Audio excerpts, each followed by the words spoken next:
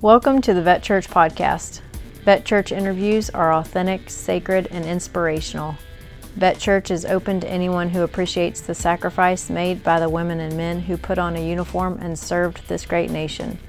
Find out more at vetchurch.com or retiredarmychaplain.com. Hey Vet Church, how y'all doing? So, we're recording here. So, sitting here this Sunday morning very early, with Brian East, and you were a sergeant in the United States Army? Correct. I got out as an E5. An E5. And how many deployments? Two. And where'd you go? First time, we were based out of Anaconda, but I spent many, I don't know how to say this, maybe tours, or basically I was a combo guy. And what I would have to do is go to these different teams that was in an MI unit. That would be 525 MI, 519th Battalion. And part of that would be into Tikrit, Mosul, Kirkuk, all other places. When we go to Mosul, that was where our LURS unit was. And basically, whenever I would grab the new encryption for the ANCDs, I would go along with these guys to fill their radios with encryption. But then I would hang out for a week or two at a time with each different teams and got to see a lot of stuff for the first time. The second time was the surge. When Bush did the surge, we got recalled back from Christmas of 2006. It was 2006, and we left to January of 2007, and we were in Sadr City for the most part there. So both times in Iraq? Both times in Iraq, never Afghanistan. Okay. So you got the tattoo of a... Correct. And that was from tearing down the shed yesterday, the scar. Jumping and air assault. And air assault, correct. Yeah. So, airborne is in my contract. Air assault, I got to do, I guess they have teams that come around to different bases, and Fort Bragg has an air assault course. So I didn't actually go to Campbell to get my wings. I was able to do it at Fort Bragg. Okay. And that was pretty cool. I was the last person slotted. I had a First Sergeant Garcia. That's when I was in 525. He got me in as the last person into that course, which I thought was really cool. But yeah, air assault was fun. Airborne was fun. That's cool. I did neither. Yeah. I ended my career at Fort Campbell. Right. right. So new format here on Vet Church is that before we were doing everything on Facebook Live. Right. And it was just too much. It's too much to sit and listen. So we started the podcast up. This last year we did well over 50 podcasts, maybe 55. Okay, right. But we did a few more podcasts. Right. And then we realized that more people were listening to the podcast than were actually being able to stay and watch the entire video because the opportunity for you to tell your story. So you got two kids. Three. I have 3 kids. And your wife is still in the Correct. She is in the Coast Guard. And so one day, my thought was like one day we let folks tell their stories. And one day your kids will know, because how many times have you work in a gun store, so you've heard people say stuff like this. I don't have any clue what my dad did, Right. No, that's very true. So that's actually very true. This will give that. You have some really cool pictures. I do on my phone, and if I would have known I was going to do that this morning, we didn't really set this up. I would have brought more. I just grabbed these. I saw these. I've been working on getting them all printed out. I've had them on a hard drive since 2008 when I got out, I guess. And I've already lost all my videos. I don't know what happened to all my videos. I had this Kodiak camera that took those old cards, those flash SD cards or whatever. They're kind of thick. Yeah, and I already lost all my videos, and I'm so upset about that because I had some really cool stuff on that.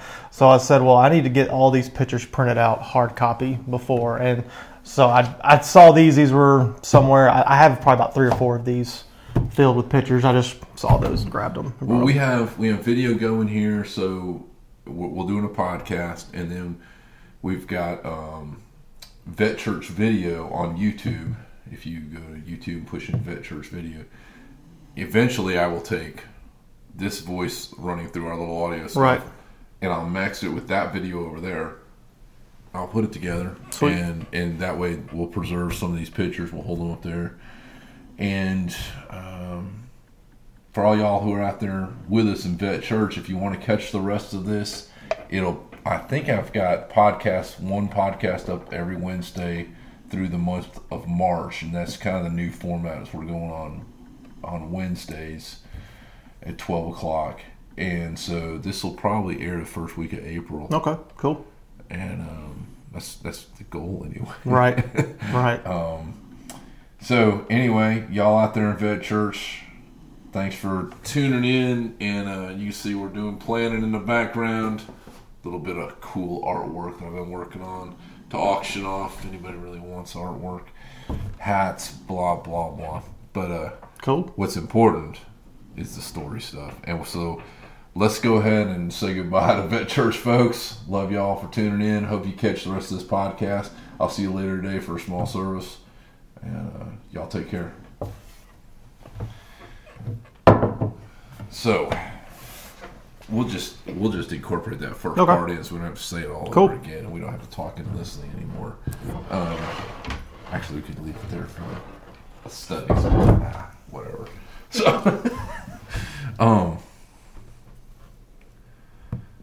2 deployments, man. And how long you been out? I've been out now. I got out in 08. So whatever that is now, 9. I got out in March of 08. March. So what is that? 11 years? I think so, because it's coming up on 11 years. Yeah, because in March of 08, I left for Afghanistan in June of 08. Okay. Yeah. So that's because we came back. It'll be like we've been back 10 years, so it'll be 11 years for you. Yeah, I got out in March of 08. It's weird how we start like it's such a big thing. It is. Like I look back and people are like, "Well, how are you doing?" I'm thinking, "Well, I got out in 2013 in May." You know, and so like it becomes this. It's almost like a birthday. It is. It is. You know, BC AD and after Army. I mean, that is. You can look at it just like that. I catch myself many times judging time references as to how long I have been out of the military. I don't know why I do. There's no reason for it. I definitely do. I catch myself thinking about that all the time. I catch myself thinking about what if I stayed in, what if I didn't, whatever. Do you find yourself on a roller coaster sometimes? I have to every day. I see both sides of it. You have to understand that when I got out, by the time I got out, I was ready to get out. I had changed my beliefs religiously, politically, everything there. I changed a lot, and I found myself almost, as you said, like reborn in the idea of at least thinking and understanding as far as what we actually did over there and what we were told we were doing over there. I found myself, instead of listening to what was being told was what I was doing over there, I actually thought, I started thinking, what were we doing actually over there? The roller coaster of it, absolutely. That happens every day. Some days more than others. Most of the time it's not that bad, but some days, it gets a hold of me, and I don't know. It's not good or bad, I should say, but it definitely makes you think. It's definitely something that will never leave my life, I don't think. If I hadn't left it in 10 years, it's not going to leave me in 50 years, I don't think. Yeah. This old man, like right after I got out, I ride these recumbent bikes because I got hurt, and I can't do other stuff. So I had an old bike and I traded it for another. And this guy called me out of New Orleans. He said, I'll drive to Pensacola. If you'll drive to Pensacola, we'll do a swap. Okay. He's like, yeah. So anyway, we drove and we traded bikes. And the thing that blew me away is we got to talking. He did something with the Navy, and I think it was some kind of subs or something.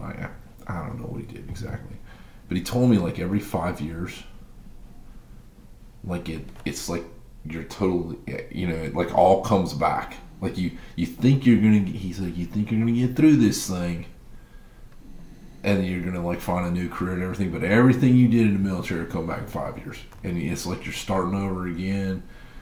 And this was, I was out 3 months, we just went to Alaska. We drove from Niceville, which is just around the corner, Okay. all the way to Alaska to Fairbanks. Bit of a drive. It was a drive. It was really cool. We took a hop back. And, Yeah. But it was, I didn't know what he was talking about.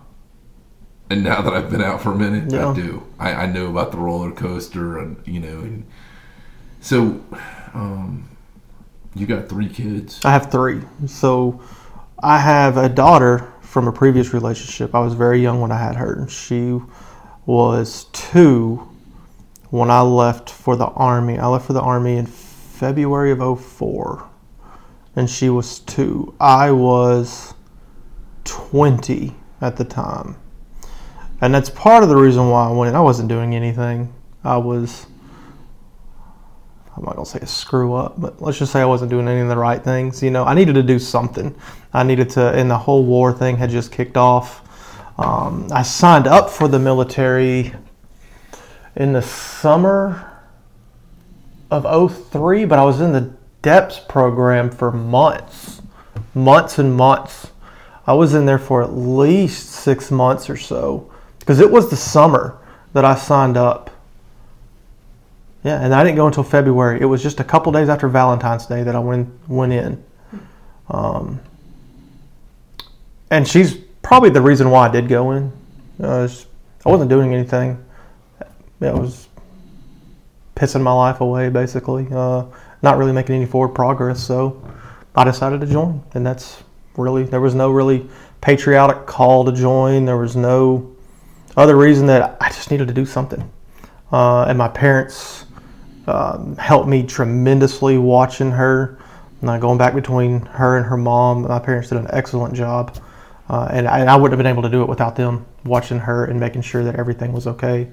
And they did I can't thank them enough for that. I've told them that there's no way I'll be able to repay them for that. Because they definitely put a better head on my shoulders, I should say. So that's one I joined. Serious. It did. It made things real serious. I knew that I was probably going to go overseas.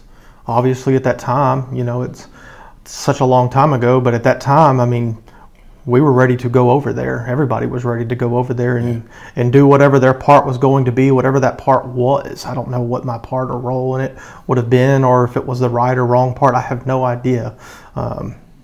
But I came out completely different person.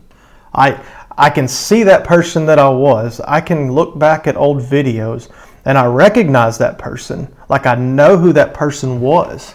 I just don't affiliate that person with me. Like it's very weird seeing somebody, like that's me, but that's not me today, and I barely even recognize that person. It's a very strange mentality thing of what happens and who came back from the person that who went into. It's very weird looking at old videos before I went into the military of me. Now, do you find that as like sometimes we talk about people go to war and come back changed, and like in the connotation of that is that the person that has changed, the change is horrible, like they become this person that's depressed, this person that's sad.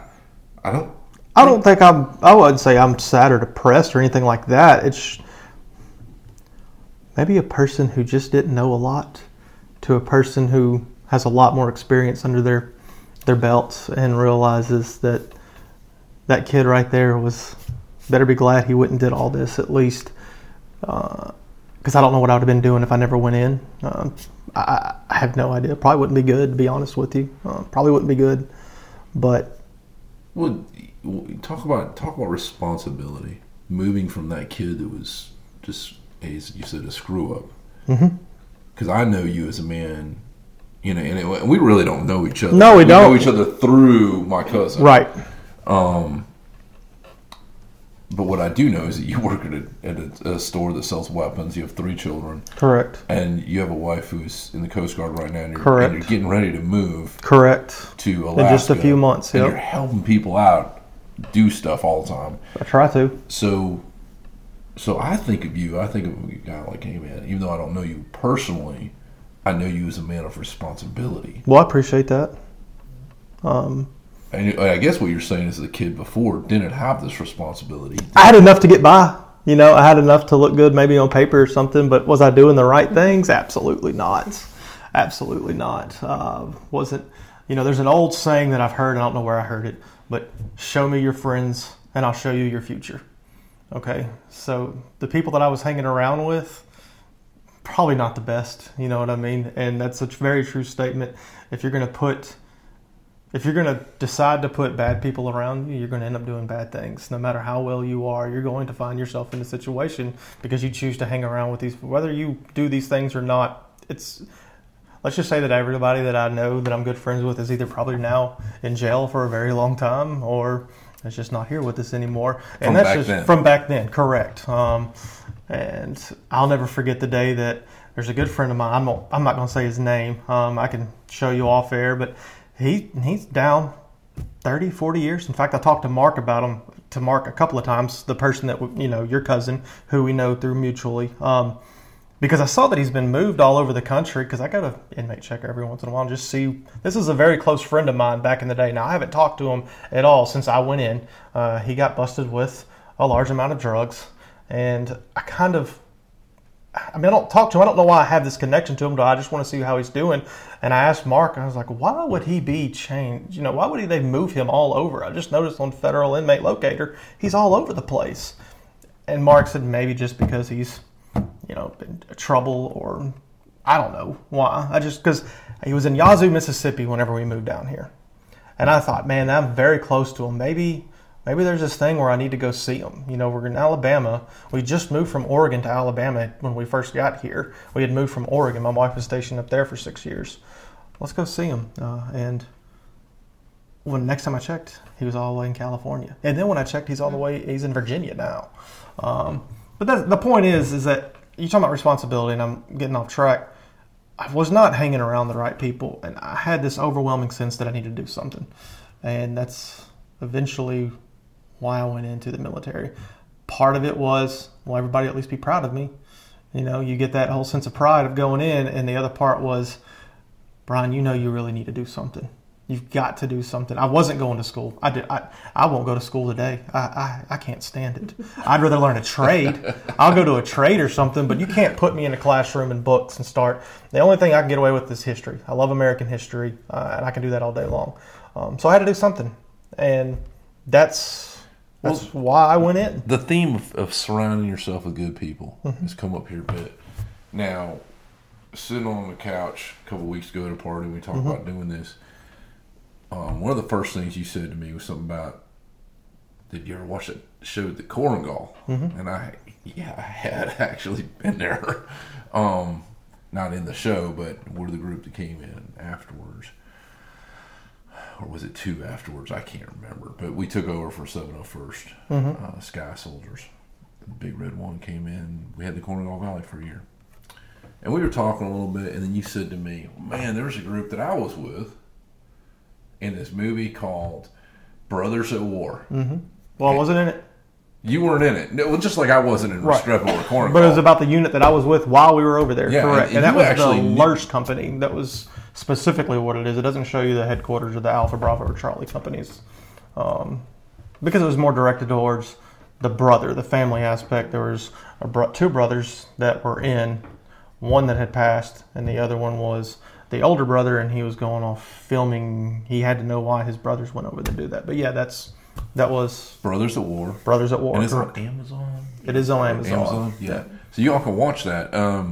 It's a very interesting movie. Very interesting. Because it deals with an aspect, of the family aspect of war. Correct. Back to this, who you're with. So you brought a bunch of pictures. You were with those guys. Do you want to just... anything you want to show for the video screen here? Not really. I was just going to bring them over to show to you, just share stuff. There's nothing classified here. No, there's nothing of that. Well, let's take, for instance, like this guy right here. His name is David Gear. He was in Lurch, but he was also a very good friend of mine. I just got back in contact with him. He's now a CW3 or 4, and he's stationed up in Alabama. I just actually saw him last summer for the first time since I've been out, like 10, 12 years. I don't know. I just brought these to show you, man. Some of the work we did, these are with the Iraqi police that we did. Iraqi pretty police, cool. In case you're wondering. There's me as a little lowly E3. Where are you here? There's with another more of Iraqi police. That was somewhere outside of Anaconda, I guess. And I brought over cool ones. Like that was when I got my German jump wings. We jumped with the German jump master, which was pretty cool. Bundeswehr. Yeah, I mean, that was pretty cool. I had just brought some of these over to show that just things that I've done over there. Let me tell you, if I can find a better picture of this guy right here. I don't remember a lot of names. I do not remember a lot of names of the people, but I will never forget this guy right here, and his name is Major Boyd. I don't know if he's still in the Army right now or not.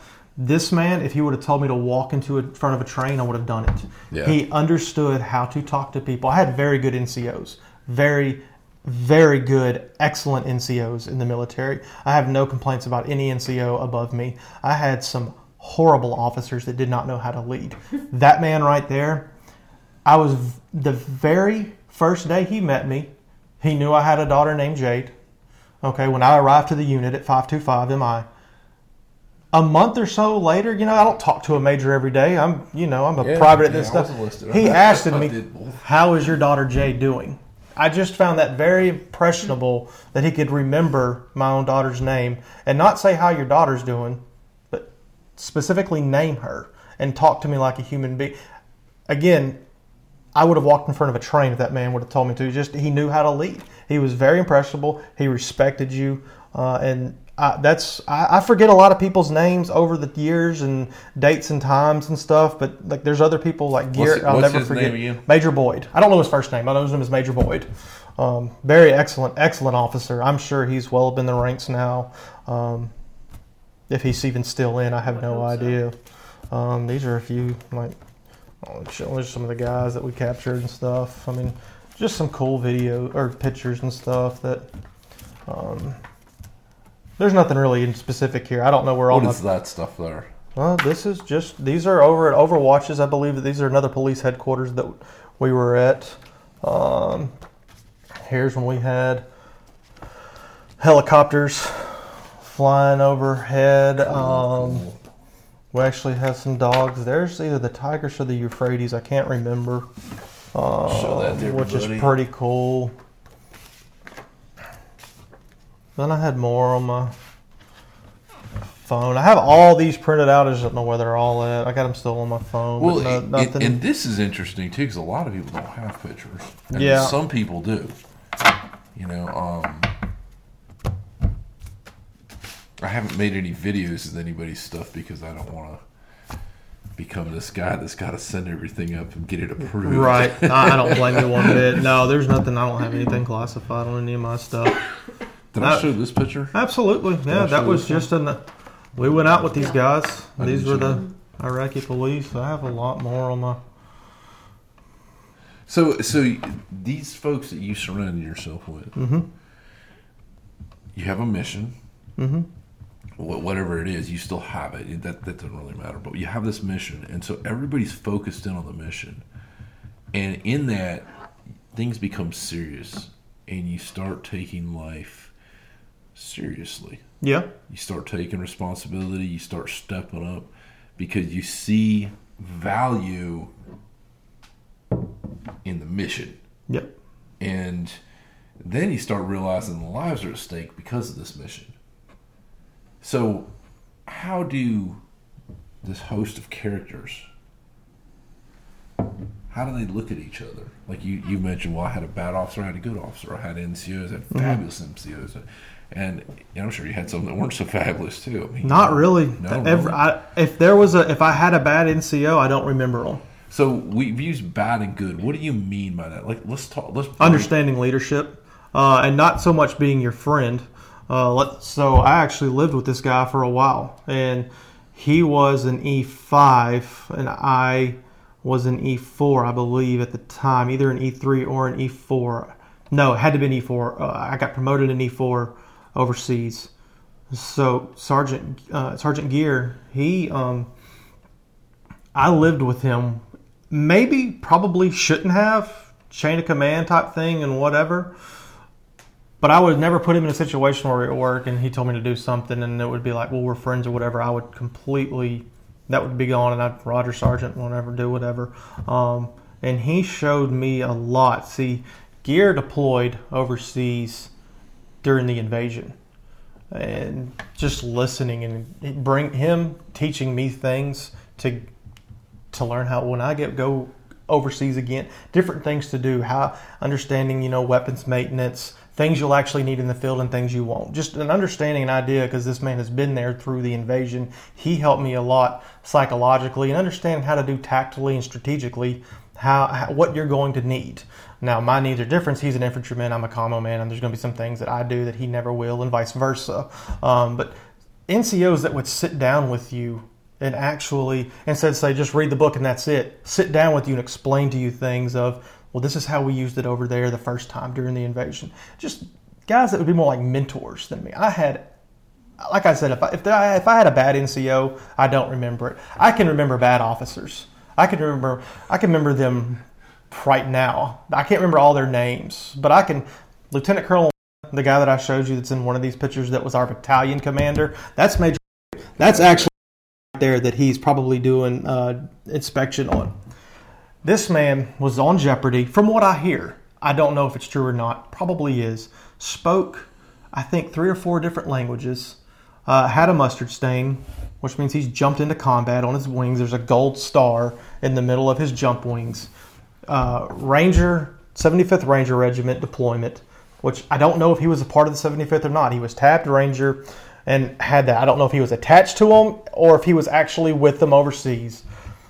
But this man, just by talking to you, would make you feel like you were the smallest person in the world because he did not know how to talk to people. Very smart, intellectual, probably genius. But when it came to talking to you, just talking a normal conversation, you would feel like you are the dumbest person that has ever walked the face of the earth. Was it intentional? Probably not, but he had no people skills whatsoever. Like, I can remember that. NCOs, I don't remember a bad NCO that I ever had. I remember I worked in hospitals a lot. Right. And I was doing my initial training. They talked about the difference between sympathy and empathy.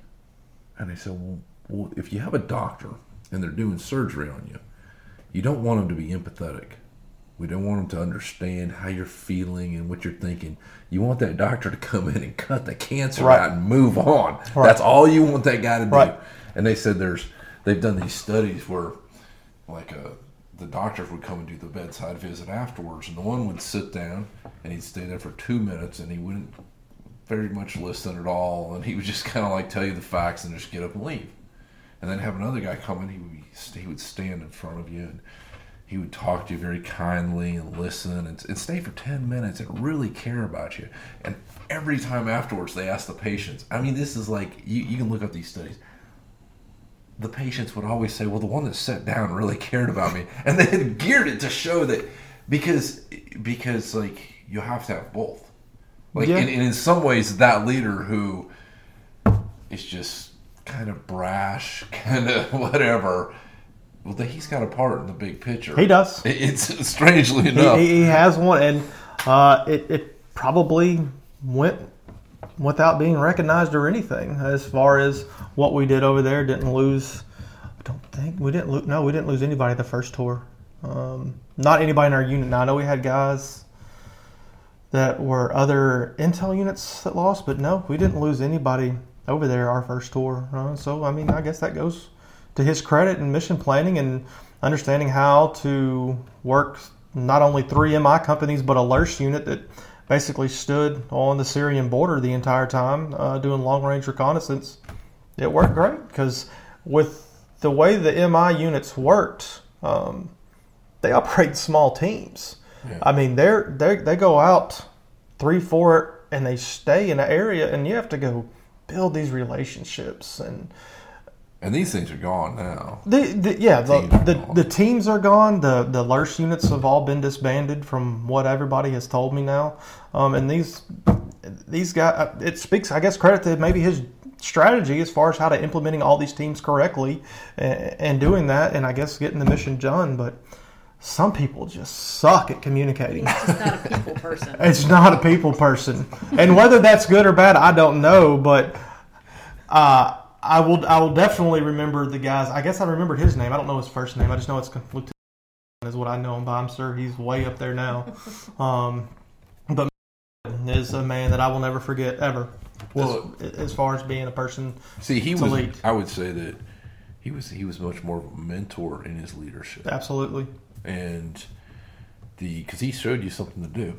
Remember somebody's name. Yeah, it's important. Absolutely. Like your daughter Jade is important. Absolutely. Yeah, absolutely. And that's just one of many. But I was just very impressed that after a few weeks, he asked, "How is Jade doing?" And wow. Yeah, that's pretty amazing. Yeah, doing all right, I guess. Hey, so let's dig into some like crazy stuff. Okay. I mean, because you're still alive, you're employed, correct.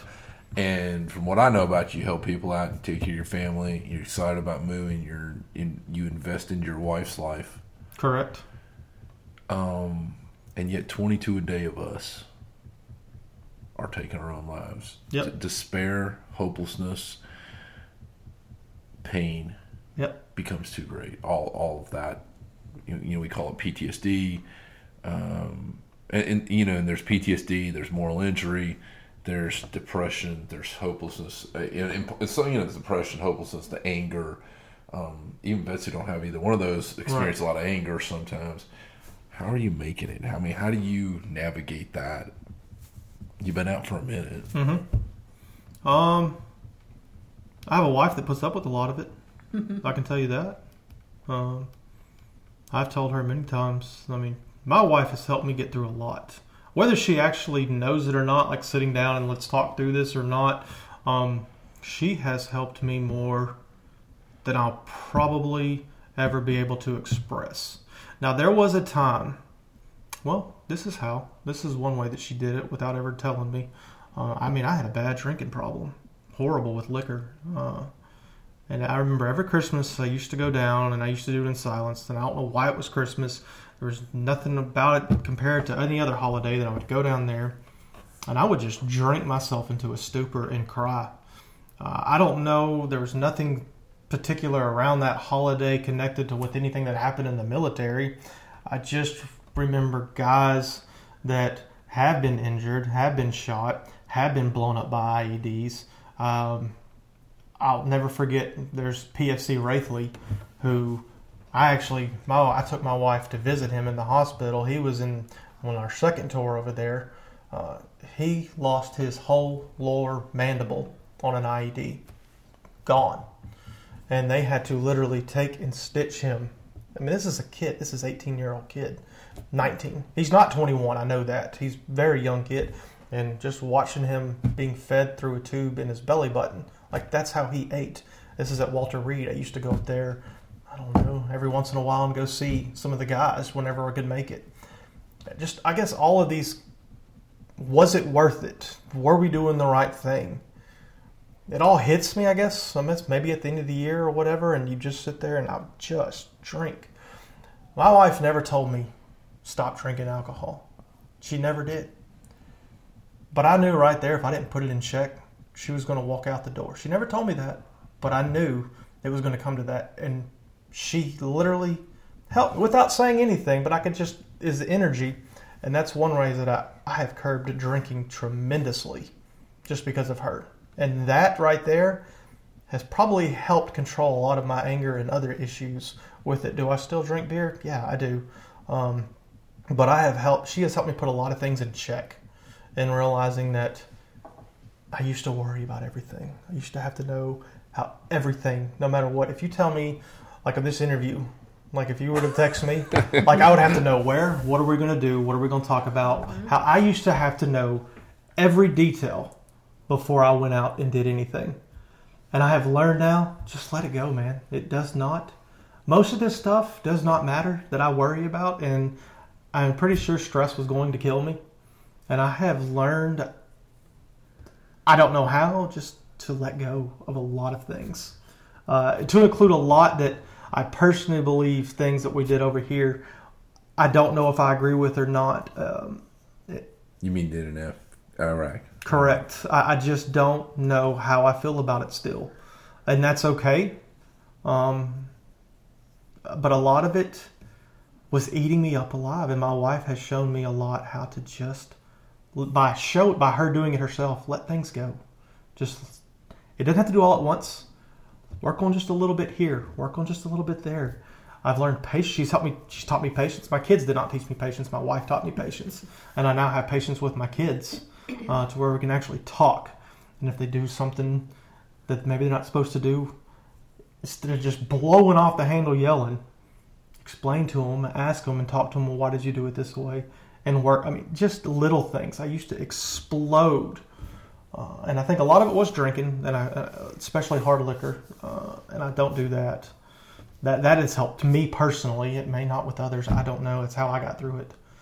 And just letting go. Realizing I'm not going to change anything in the past anyways. Whether what I believe or not, I believe what we did over there. Is it just a letting go of Iraq in this past, or is it a grabbing onto something new? Both. So now I'm going to go a little political here. I didn't really want to. But when I was in the Army, the second time I was over there, I really started questioning everything we were doing. I really did. The first time we were over there, go ahead. Well, as you're doing this, don't be political. Just talk about what you believe. Okay. Do that. Because that's important. By the second time we were over there, I did not believe what we were doing over there was the right thing. Nobody could really explain what we were doing there. We were just going to bring a bunch of people in here, right? It's the surge, this is it. But what were we actually doing? The only thing we were doing was going around, driving in circles, looking for things. There was no actual mission to me that I could see. I remember the vehicles, they were flipping pigeons on us and following our route. Flipping pigeons in Iraq. I had no idea that was actually a thing.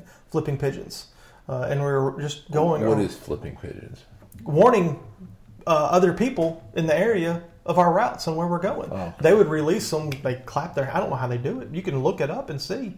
And they would send off these birds and would actually signal to other people where we were at and where we were probably headed based on route. And, of course, we never try to take the same route twice. You know, you're always taught that. You know, when you go, don't take the same way back either. Go different ways.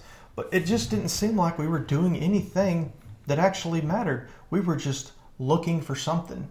We were pushing out, quote unquote, Al-Qaeda, and we've left there now. And I watch it still to this day. And I guess maybe this is why I haven't let go completely, is because kids that were not even in kindergarten are now, when 9/11 happened, are now. My daughter turns 18 in March. She was 2 when I left. She can now actually be sent to fight the same war that I was. I mean, what do we do? There's no way there's a goal there, in my opinion. Otherwise, it would have been met. I don't think we know what we did over there. I know there was no weapons of mass destruction, but we never found them. We were in a intel unit. Now, I wasn't intel, I was commo, but I had access to the talk. I knew what the chatter was. We never found them. They're never there. And so it has that nagging issue in your head of that all these vets, the ones that I've met and the ones that I never have, the ones that did way more than me, talking about like the Korengal Valley, I've watched things on those guys. They said those guys hadn't seen that much PTSD since rounds fired since World War II. Was it worth it? And so going back to where I was saying I was going to get political, but I'm just going to be myself. This one I found Ron Paul. And Ron Paul has played a very huge role in my life. I don't know who. He was a congressman from Texas. Okay. He has played a very, very important role in my life as far as shaping how I think about war. Whether you agree or not, he has played a very profound role in that. And he received more donations from military vets than all other. This was he ran in 2008 and 2016. He also ran back in the 80s, but he was under the Libertarian candidate at that time. He ran as a Republican in 2008 and 2016. I was personally involved in his campaign in 2016. 2008. That's when I really started digging into it when I got out. But he received more votes or more donations from military veterans than all other contenders combined. And I started going through and reading his work on war and what is correct and what is just, and the just war theory. And so part of that me will never, I don't know if I can ever fully let go of Iraq, because I get so pissed off whenever hearing you talk about every 22 minutes. Is that every 22 a day? Every 22 a day. It's every I get 65 minutes. I get like that pisses me off. It pisses me off something fierce. You know, World War II, the American Revolution, those were different wars. What did we do? Look at Iraq now. Oh, I know. It's awful. I was there, man. It is awful. I don't know. I mean, when you... I get mad because there's, a lot of people who are never in, and they just look, well, they knew what they were signing up for, blah, blah, blah. I've heard it, and I guess I can understand that. I guess I can understand the argument of what they're saying. I guess I can, in the realm of possibilities, get it. But those are still real people. I have met my closest friends in the military that I have today. I'm talking about guys right now. I could call them up right this very second. And John McNevin, another outstanding NCO that I have, who is now one of my absolute, what I would call brothers. I could call him up at any moment. I could not talk to him in 20 years. Call him up at any moment, and it would just be like yesterday that we talked, and we would just pick up. We would never go through that whole weird awkwardness of haven't seen each other. And it would just not be like that. I've met some of the greatest people I've ever met in the military. And I get mad thinking that those people are scarred. John got shot. John lost his entire bicep. He almost lost his life. If he hadn't put his arm down, that AK bullet was going through his armpit into his heart. He just so happened to put his arm down at the right time, and his bicep blown off. It looked, ever seen skateboarders on those half pipes? That's what his biceps looked like. And did he sit and did he cry about it or anything? No, this man now is a firefighter for 2 different fire units as a lieutenant. And he's some of the strongest people that I've ever met. And he went through hell and back. I watched him at his house. I watched what he went through. I sat with him I don't know how many nights. And I want to look at some of these guys that sent us over there. Like, you tell me it was worth it? You telling me that what we did over there was worth it? Because I want to see what it was that came out and how many more lives are you... Give us a mission plan over there and actually execute it. Don't send us over there just to be shot at. And I've yet to let that go, obviously, as it's coming out of me. Well, I don't think you're alone. I mean, yeah, if you think about it, to some degree, everybody... I mean, look at me, man. What about... Look at you. This is my whole life. It's become the military. You talk about it being important. No, it's and changing you. And yeah, I don't think you ever get over it. I don't think you ever move beyond it. But I do believe that, like, the purpose of being in Iraq or Afghanistan for me might not have been... I don't know anything about Afghanistan that I saw. Well, either way, yeah. I'm just saying I can't look at the deal and say here was why we were there. I can't either do that. But what I can do is this.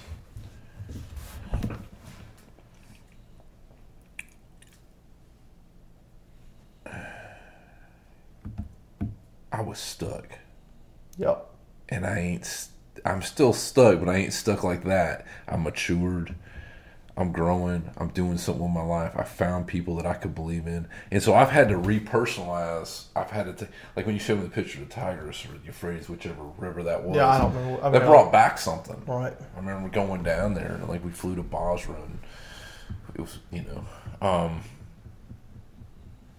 it blows me away that I can't answer that question either.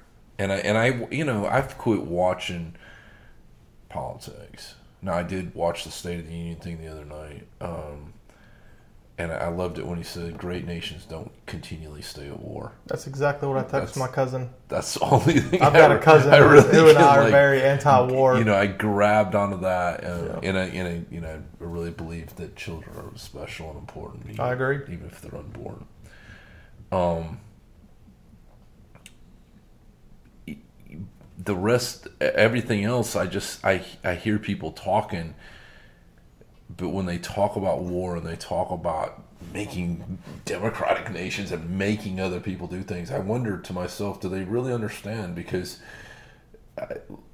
it's not as simple as like when we were driving. It's very around, tribal. And I don't know what's going on. I mean, it's like tribal is the word, because it's a very tribal culture. It So is. when you take a modern culture like ours, Right. and you go into a tribal culture, That's still the 7th century BC or AD. No, it's not going to work. No. It's not going to work. I mean, did you see people live on electricity and turn on AC in their houses? No. In fact, just getting used to the cultures. I remember, so going out with one of the teams. I don't remember what company it was. But I was qualified for 249 gunners. That's why I went out with a lot of the teams in the MIs. Whenever I'd fill their ANCDs up, or their radios up from our ANCDs, like, you want to roll out, I could be the gunner. So that's what I did. I was a 249 gunner. And they're like, okay, when you get in here, don't show the bottom of your feet. What? Don't show apparently showing the bottom of your foot in Iraq is like giving the middle finger over here. Yeah. Like, okay, all right, so I'm not going to do that. Then, you would think that over here, if I come over into your house and I don't eat all of your food, you're thinking, well, he didn't like my food. Well, in Iraq, if you actually eat all the food, they take that as a sign of, or at least what these team members were in these certain areas, that's a sign of disrespect, and that what it is, well, we didn't have enough food to feed you. And you don't think about these things. And so here are just two little small, puny examples of how they think. And then you're going to come over here and actually change their entire way of how they live? It's just not going to happen. I don't care what you do. And that's okay, because we don't want anybody to come over here and try to change the way how we do our things here. We have our own problems to worry about here. They have their own problems to worry about over there. And that's just how they live life. And that's okay. That's fine. It's just, I always, when you brought it up, here are two small examples that I've mentioned. I've always just thought, and we're going to get them out to the polls and vote. I mean, this is insanity. I mean, I mean, this is crazy. I always wondered about that too, because I went to a party once, and I'm a chaplain, and they wanted me to sit at like the head of the table in front of the colonel, and I was like, oh no, why? And they said, well, because you're the most important person here, because in their world, the imam That was is the most important. Is the most important. How do you change that? You don't, because here the pastors are the servants. Supposedly, I mean, like, well, that's the hope. except for the ones with the jets, Right. But like, Nice. that was just, He's going to use that jet to serve. yeah, but good lands, but it's a different. It's and I look at it and I think, well, I can't fixate.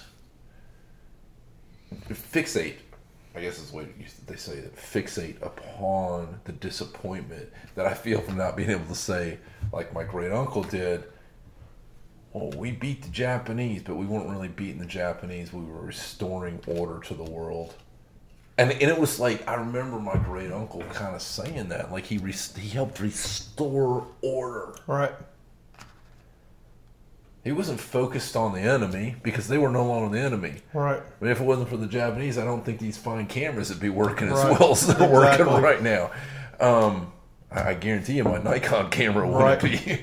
But the thing that blows me away is that you and I can't say that we restore order. In fact, it made it worse, actually, for a good long time. And in 22 a day of us are... there's something going on, Mm-hmm. and so I thought to myself, like, we could go out here and by letting folks tell their stories, because you, my friend Brian, you have fan responsibility, not to be a negative, but responsibility to be a blessing. You've Well, to be a human. lived, To actually you're alive. appreciate life. You Yeah. know, and actually appreciate others' lives, and the fact that we are all walking on this, whatever this is, and I think emulating good only produces more good. Emulating bad only produces, more bad. And at some point you get to choose. And I don't know if I'm trying to make up for everything that I feel like that I did in Iraq, or part of that cog in the wheel that I don't know what we did over there. I don't know how many Iraqis were killed. I don't know how many vets lost their lives. I don't know how many will never come back mentally, that they may never show a scar on the front on their body one bit, but in their mind they're gone. They are gone. They are lost. I don't know. But I guess if you want to see good, then be good. And if you want to see bad, then be bad. If you actually want to see it, then just do it, and you will see it. Be good. And I try to, in the ways that I can, help people or do whatever. Do I fail at it miserably all the time? Yeah. I mean, I should do more. I always feel like I should do more. You should always do more, whatever that is. Help people in whatever ways that they can. And I will tell you this, this last government shutdown, that we just went through, and, my wife's in the Coast Guard. And so she wasn't getting paid. We weren't getting paid or whatever. But the community, at least, there was a lot of people that I saw actually came together. There was a lot of people I saw that weren't prepared for it. But there are also a lot of people that I saw came together and helped each other out. And we did, definitely within our little circle of people. We helped each other out. And if anybody else needed help, we would. And it always seems like it always has to come down to, well, this is happening, so now we have to come together. I don't know how you do it in your daily lives where we all try to do better among ourselves and to other people and to help and to give and charitable things.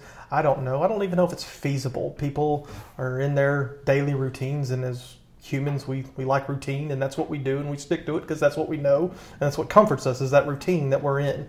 But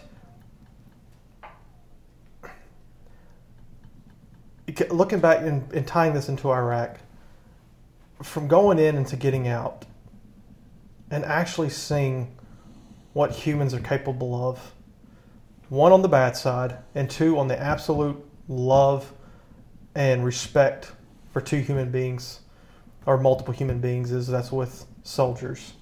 It is a very odd situation as to when you're thrown back into society and that is no longer there.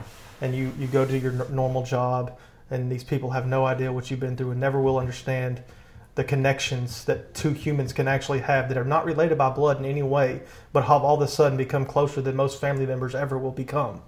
It is a very odd thing to try to go back into society. Even now, it's been, what did we say it's been? 11 years? 11 years now for me out. 11 for you and 10 for me.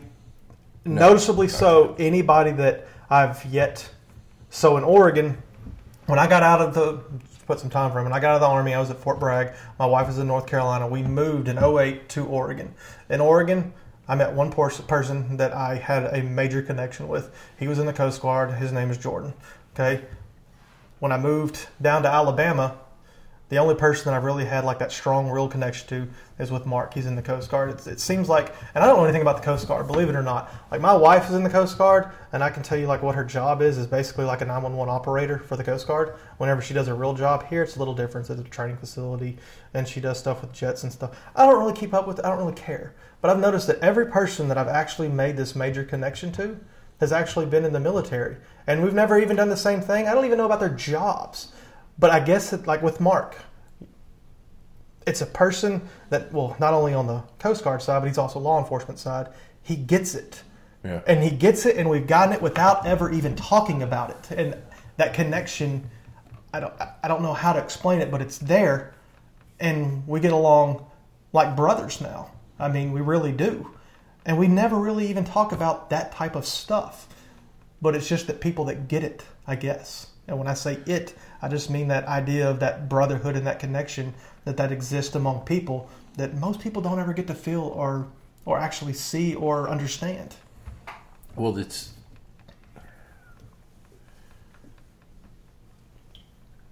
You know, like, they always talk, like the show Brothers at War. Mm-hmm. I immediately equated that with Band of Brothers. I wasn't thinking genetic brothers. Right. That movie was about genetic brothers. Yes, that movie was genetically... genes. Right. And yet, sitting on that couch that night, I knew we were brothers. Right. The first time I went over there, that, you know, y'all had a party going on. Right. Man, my anxiety was up because it was, somebody walked up to me and said, "Hey, you got to go to this thing." Right. And I was like, oh, okay. And, you know. I need details. Yeah. Who's going to be there? Oh, What? When are we leaving? Yeah, I totally understand. I and totally get it. it's like this weird thing in this world that. Well, do you know I didn't say anything, man? Because your anxiety was up. Oh, I know. Well, and it just felt right, though, to sit there with you. Because But we sat that night. Yeah, you sit on the long couch or whatever. And you with sit your- on the small and I one. sit right there, and I didn't say much because I get it, man. I totally get it. Like Marcus just told me very vague things, like man, he just and it's very small, and I get it because trust me, if you weren't in, I wouldn't be sitting here doing this with you. Like if you had not served.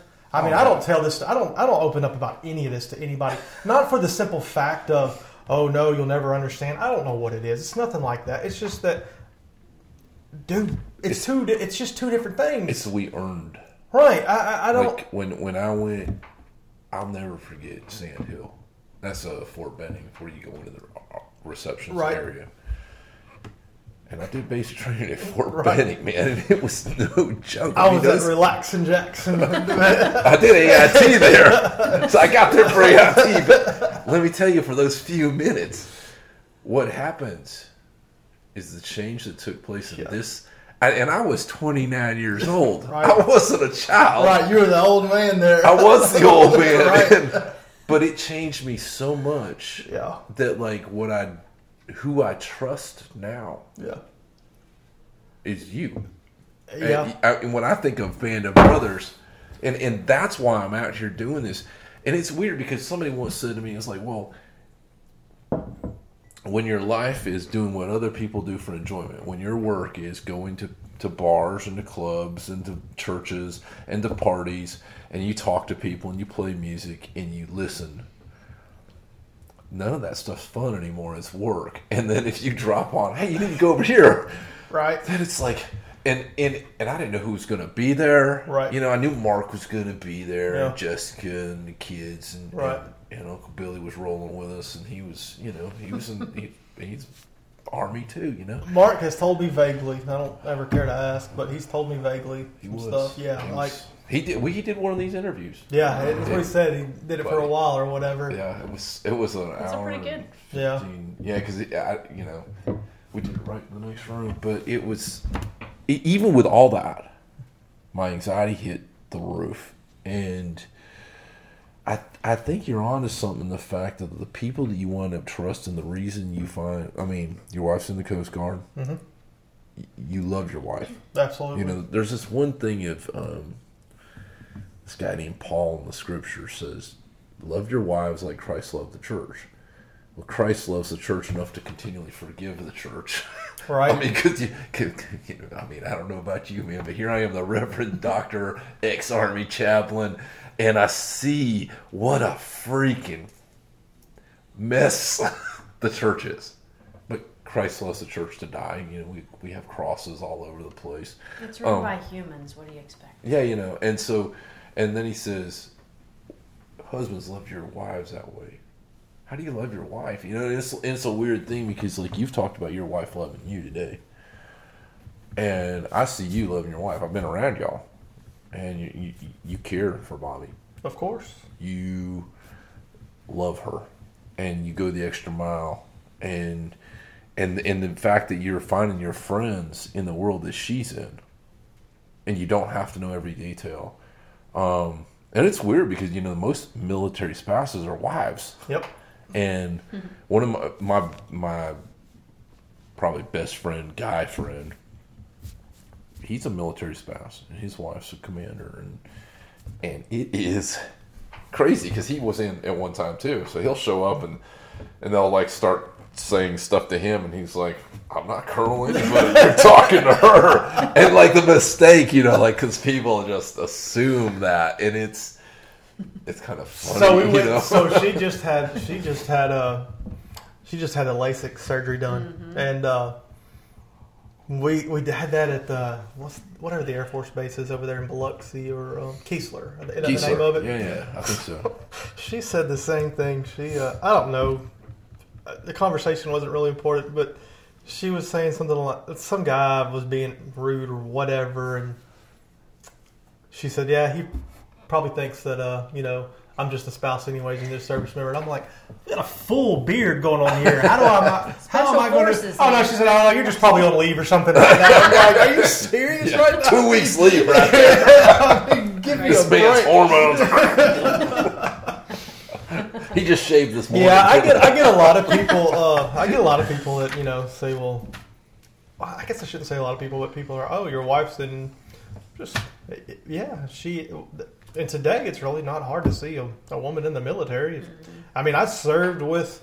I've got pictures of team members that we were out with. I mean, that's Sergeant Eckroth, and that I think her last name was Duffy. Both of those are E4, E5. I think she was actually an E6 team member, leading out teams in Iraq. Dude. I mean, so it's not hard to see. We know some badass females. Yeah, I mean, they're out there. Yeah, I mean, that's you just... in there? I'm probably taking the picture on that one. Most of these I'm either taking, some I'm actually in, but these are all off my Kodak. I can show this one, right? There's nothing. Yeah, there's nothing in any of these you can show. That's actually Eckroth, and she went to, if I'm not mistaken, she went to group as a support and did awesome things Is she there. still in group? She's still. Oh, I have no idea. I just know when she. I don't know if she left or not. She's probably out, to be honest with you. Because what's that right there? that's just a jump. That's Sergeant Gear right there. And for the life of me, he was an 03. I don't remember his name, but that's just us pre-jump, and that's the pictures. In the jump. There's the C-130 right there. Here. Is this showing, Kate? Like, is it focusing I think so. God, if he was here. And I really liked him. I just can't remember. He was an 03. He was a captain something. I don't remember his name. Hey, show me the picture with the palm trees. That brings back something. That was, my second time over there. I don't know. Did y'all ever hear? And I knew this was going to happen. They were all going to go back to download again. I'll have to bring them another time. Did y'all ever go to Cop Callahan or Cop Ford? Was that? I never went. There was one fob north of Baghdad. Okay. And they were shutting everything down when I was there. Okay. So I was combat stress control chaplain, and I flew to certain places. Bottles were being way down at the bottom, and right. And we stayed at. I can't remember the name for the life of me right now. Let's see if I can't continue to talk while I do this. No, probably. The weird thing is my chaplain assistant, who's still in, the best guy I ever worked for. I felt like I worked for him. Like he, as an assistant, he knew how to do everything. He would tell me where to go. He valued not just my time, but his time. It was incredible. And he had been to Mosul. And they're right by the border. He said the year he was there, it was just, or maybe he was there twice, I can't remember. But he said when he was there, it was just nothing but bam, bam, bam, night after night, and shelling. And he said it was like just about horrible. Yeah. I'm trying to find these. Well, David Carlin was telling me about going from Mosul to, I think, Anaconda, and it started having incoming. And he said everybody was like freaking out, get out, go to the bunkers. And he was like, can I just get some food? I just want to eat. I'm just going to stay here. And we were like, what? Shouldn't you get in the bunker? He's like, I just want something to eat. I don't care if things are blowing up. Yeah. Well, that's a tough thing too, because all those memories, they're forever with you. That is so true. But you know what? Still, the things that I remember more. I don't know why it hits me more than it's always like hearing about the stories afterwards when we get back of guys reacting, and I will never forget the night staying up with John. I will never forget that. I will never forget those nights where it was just me and him, and he just needed somebody there. And I'm not going to go into details about that, but I just remember those nights, and those are the things that I remember more than anything, and watching what he went through. This is the guy with the arm. With the arm, yeah, who was shot. And those are some of the things that I'll never forget. watching guys and trying to be guys and hide it and all that, and maybe only letting in very few people into that world to just get him through. And that are things that I will never forget. And that's you going up to Walter Reed. Well, no, that was at his house. At his house. Wraithley was the guy. I took Bobby to see Wraithley, and she teared up. I remember watching him. This kid, he used to. I remember we were at Cobb Ford at this point. So Callahan, I'm trying to find pictures of it. I know I have it on here because I saw it. But Callahan was this 3-story mall. Okay, and when I mean like literally taking it over, it's already abandoned. It's not like we're kicking people out or anything. This thing is just a mess. I mean, you're sleeping, like on the sleeping bag or whatever, all of a sudden you feel it's a rat running right over you. I don't know. I mean, rats. I'm not talking about little mice. I'm talking, you hear grown men screaming about a rat just running all over them or like whatever. No, I mean, it is bad. I was gonna. I have them in here. I will show you. I was setting up the commo there, and I remember I have to literally set up the commo, like all the antennas and stuff, as low as possible so I don't get shot at. Because we literally just came in. We were at Solder City. I don't know what the base was named in Solder City. It was a big base, but the colonel or the general, I don't know whose directive this came down from. They wanted us further in so that we didn't have to drive all over the place just to get further into Solder City. So then that's when they found Callahan. Well, then, I don't know if it was our battalion or if it was our company. I can't remember.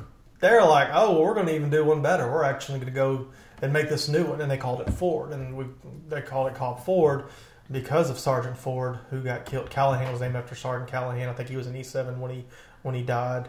And then Sergeant Ford was in Alpha Company. I believe he was an E5 or E6. He was killed, I don't know, around January or February, right when we got in there. But here you go, setting up Cobb Ford. Every other house is elevated above. And here's this building we took that's just a little lower, not a lot, but still enough to be like, man, this sucks. Next day, when we got there, all you see is those black Mahdi, whatever flags that they had over there that like showed they were part of that Solder, whatever his army was. That's all you saw the next day. They're like, oh crap, we're right in this. This is a great, midst of it. Wonderful planning. We're literally surrounded by all these. Now, nothing ever terribly did happen, to that base. Now, Callahan got attacked bad. But Cobb Ford never really got attacked, but it sucked so bad. But this is getting back to Wraithley. I always get off track. I was at Wraithley at Cobb Ford, and this kid used to keep one bullet right here. And he was like, I'm not counting my rounds. I'm going to empty out everything I have, and when that's it, he's going to take that one. And that's how he just kindly joke around with it. And this kid was funny. This kid was intelligent. He'd make people laugh. You'd never see him complain. When they showed me his vehicle, I don't know how anybody survived. It was rubble. I don't know if you guys dealt with this or not during your time over there, but you can pull it up. They were dealing with some new IEDs that were cutting right through that armor. EFPs, I think they're called, if we can look that up or see. But they were a different style of IEDs. And they were penetrating right through. In fact, I remember part of the things that we did to combat that was we take those big water jugs and we'd line our vehicles up around it, hoping that water would slow this molten whatever they had designed in. But they showed me his truck, and it was flattened, completely rubble. I don't know how anybody didn't die, but Wraithley, here's this kid. Like I said, he lost his whole lower mandible. Gone. And they sewed this back up on him. And these are things that I remember. Seeing him like that in that hospital. Seeing John like how he was. These are things that have stuck with me more than actually being over there. Watching what these guys went through in their head. I think a lot of it like for me, sometimes you have survivor's guilt, or why did anything bad happen to me? Why did these guys? Why? And those are questions that'll never be answered, nor are they ever. It just is what it is. It's nothing to ever question. It sucks is all it is. It just sucks. It is what it is. Thank you for joining us for this Vet Church interview. Your feedback is welcome. Find out more at vetchurch.com or retiredarmychaplain.com.